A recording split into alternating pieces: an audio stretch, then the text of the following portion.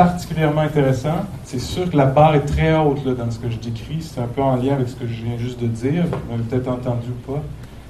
Voici votre deuxième chance.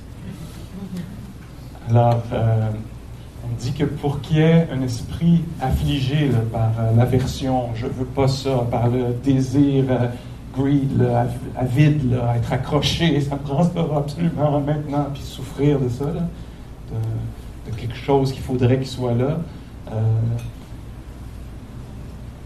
tout cas, il y a plein d'autres états mentaux. Là. Il faut qu'il y ait trois choses sont nécessaires. C'est toujours, moi je vous invite à le voir comme des hypothèses, des propositions, des choses pour aller voir dans la recherche, ça veut dire sur le coussin, mais dans la vie, est-ce que c'est vrai ou pas? Puis si j'interviens à un de ces niveaux-là, de ces trois choses-là, qu'est-ce qui pourrait arriver? Alors on dit que pour qu'il y ait un esprit affligé, un moment d'esprit affligé, charge d'impatience, de rage meurtrière, il faut qu'il y ait trois affaires qui soient présentes. Il faut qu'il y ait la tendance latente dans l'esprit. Il faut qu'il y ait cette possibilité-là dans l'esprit. Il faut qu'elle soit là, sommeillant. Puis qu'il y ait une ignition. C'est ça le mot? Et donc, il faut que ça existe comme potentiel en soi.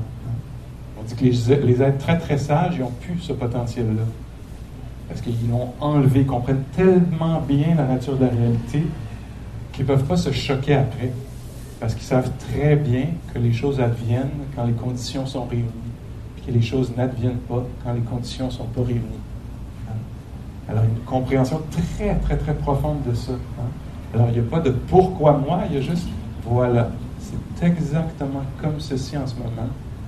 Tout a concordé pour que ce soit comme ça. Donc, c'est une explication de cause à effet. En tout cas, ça prend une tendance, une capacité, il faut qu'elle soit là. Il faut qu'il y ait un événement qui fasse ressortir cette affaire-là, qui était dormant, latent, qui tout à coup, quelqu'un dit quelque chose que je ne voulais pas entendre. Alors ça naît, alors ça prend la tendance, la capacité de se mettre en rogne, ça prend la capacité au découragement, il faut qu'elle soit là, il faut qu'il y ait un événement. Là, faut faire attention parce qu'on pourrait blâmer l'événement. Mais quand la tendance est très très forte, à peu près n'importe quel événement va faire l'affaire. T'allais parler de toute façon. Ma tendance était tellement pas loin que n'importe quoi que tu aurais dit, j'étais tellement guéri de mauvaise foi que tu avais juste à ouvrir la bouche. Puis ma mauvaise foi allait tourner ça contre toi. Pas vous, eux. Je blague. Et donc, il faut qu'il y ait la tendance dans l'esprit, il faut qu'il y ait l'événement. Puis la troisième affaire, c'est quoi? C'est celle-là que je trouve le plus intéressante, puis c'est le sujet de ce dont on parlait ce soir, puis ce qu'on pratique. Il faut qu'il y ait un manque d'attention. Si une attention de haute qualité, ce qu'on appelle la pleine conscience, pas juste d'être attentif, là. Tu sais, être attentif, c'est un facteur commun. Là. Il n'y a pas de moment où on n'est pas attentif à quelque chose. On est toujours en train d'être attentif. On rêve, on est attentif à notre fantaisie, là, tu sais. On pense à tantôt dans ta maison, dans le bain avec la glace. On est attentif à ces images-là. Tu sais. Alors, c'est pas une marque d'intelligence là, d'être attentif.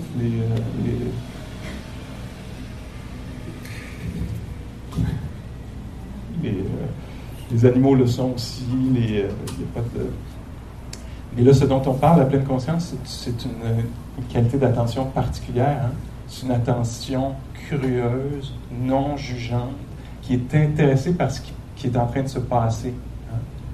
Et donc, là-dedans, il ne peut pas y avoir, dans cet état-là, il ne peut pas y avoir d'affliction. C'est ça c'est la barre la plus haute. Alors, il y a une autre barre là, qu'on appelle peut-être, si vous faites de la pleine conscience au bureau, là, ça se peut que la barre soit un peu moins haute que la barre que moi je mets, là, qui est celle du dharma, des enseignements du Bouddha. Je mets la barre très haute. Et on dit que quand il y a une attention vraiment curieuse envers ce qui se passe, Puis donc, pour moi, c'est intéressant, encore une fois, là, de savoir ça. Tiens, il y a peut-être une défaillance de ce côté-là. Peut-être qu'il y a quelque chose que je peux faire. Tu sais, si on se disait, pour qu'il y ait une émotion affligeante, il faut qu'il y ait une affaire qui se passe. Hey, on serait-tu dans le marbre? Je veux dire, tu sais, juste des changements climatiques. On serait tous dans l'affliction constamment.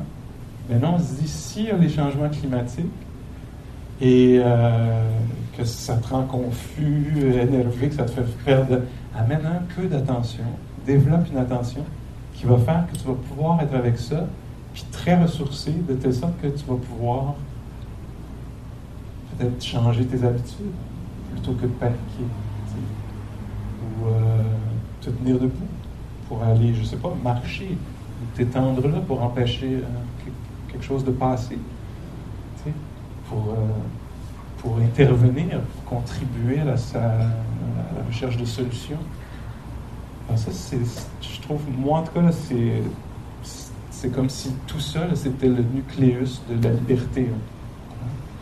Alors ça veut dire qu'on peut être dans les situations qu'on veut ou pas, puis il y a une façon peut-être d'amener une attention qui va faire que la situation est toujours celle-là, mais il y a quelque chose, un élément dans l'esprit là, qui est extrêmement sain, qui ramène l'équilibre qu'on avait perdu là, en tombant dans le blanc, le désespoir, s'accrocher.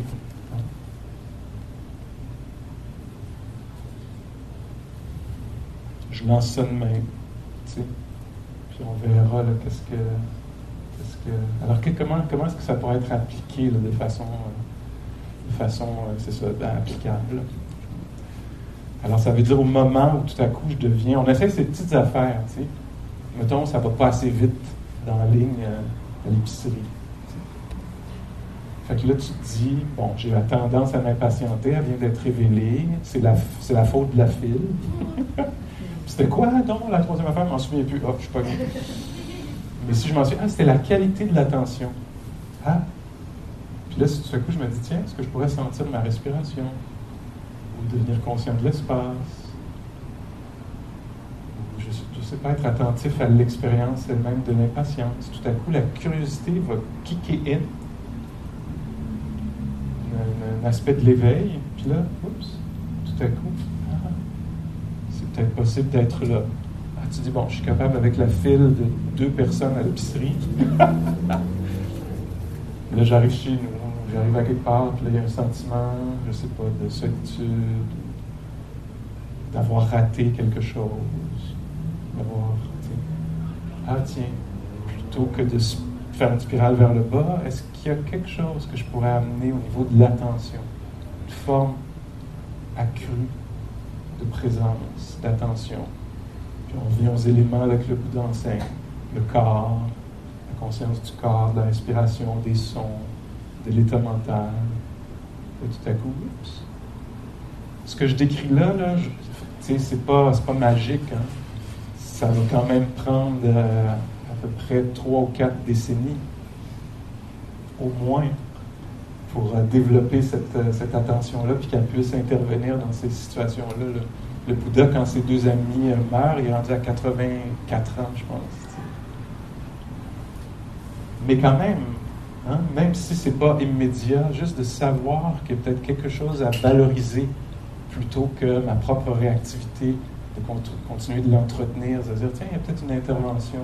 Au lieu de continuer dans l'inquiétude, peut-être que je pourrais entendre les sons, devenir conscient de la luminosité de m'asseoir, puis juste équilibrer les affaires un peu. Alors moi, je finis avec ça. Des fois, je pars, mettons, là. Je ne vais pas être seul. Il s'est passé quelque chose, ou il va se passer quelque chose sur lequel je n'ai pas le contrôle absolu, tu sais. Fait que je ne sais pas, c'est un peu incertain. Fait que là, ça agite l'esprit. Qu'est-ce que j'ai dit, que je vais dire, qu'est-ce que j'aurais dû dire, qu'est-ce que l'autre a fait, qu'est-ce qui va arriver, si l'autre dit ça, qu'est-ce que je vais dire. Alors, là-dedans, donc, je pourrais entretenir ça. Si je me fie à cette proposition-là, peut-être que je peux me dire, tiens, c'est ce que je fais, je décris ce que je fais, je dis, tiens, prenons un moment pour sentir la respiration. Agité, énervé, inquiet. Là, tout à coup, il y a de l'espace, peut-être pour un peu de compassion. Ah, c'est dur pour toi, Pascal, tu es troublé. Hein? Je m'éveille un peu au fait d'être troublé plutôt que de l'alimenter, d'être complètement en fusion avec l'affaire. Tout à coup, il y a quelque chose. Je me laisse entendre les sons. Là, je peux revenir plus doucement. Quoi d'autre? Qu'est-ce que tu as d'autre à dire là-dessus? Puis quelque chose qui peut se... Ah, tu n'as pas le contrôle. Ah, il y a de l'incertitude. Est-ce que ça peut être OK? Qu'on ne sache pas ce qui s'en vient? Non! Peut-être que, est-ce que ça peut être OK? Peut-être que oui, en ce moment. Juste en ce moment, ça peut être OK. En fait, qu'on ne sait pas ce qui s'en vient. Ah! C'est apaisé. Je me sens apaisé, même si je ne sais pas plus ce qui s'en vient. Je suis un peu apaisé. Et là, réfléchir de cet endroit-là risque d'être un peu plus créatif que réfléchir de place. C'est de l'agitation là, qui va réfléchir. Tu dois réfléchir à quelque chose? Hey, demande à ton ami l'agitation. Elle va vraiment t'aider.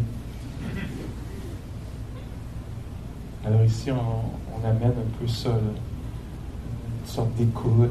On se plug sur la réalité. Puis peut-être qu'on peut amener un peu plus d'équilibre. Ce serait ça l'idée. Ben, j'aimerais ça vous souhaiter une bonne semaine. Je le fais, je vous souhaite une bonne semaine.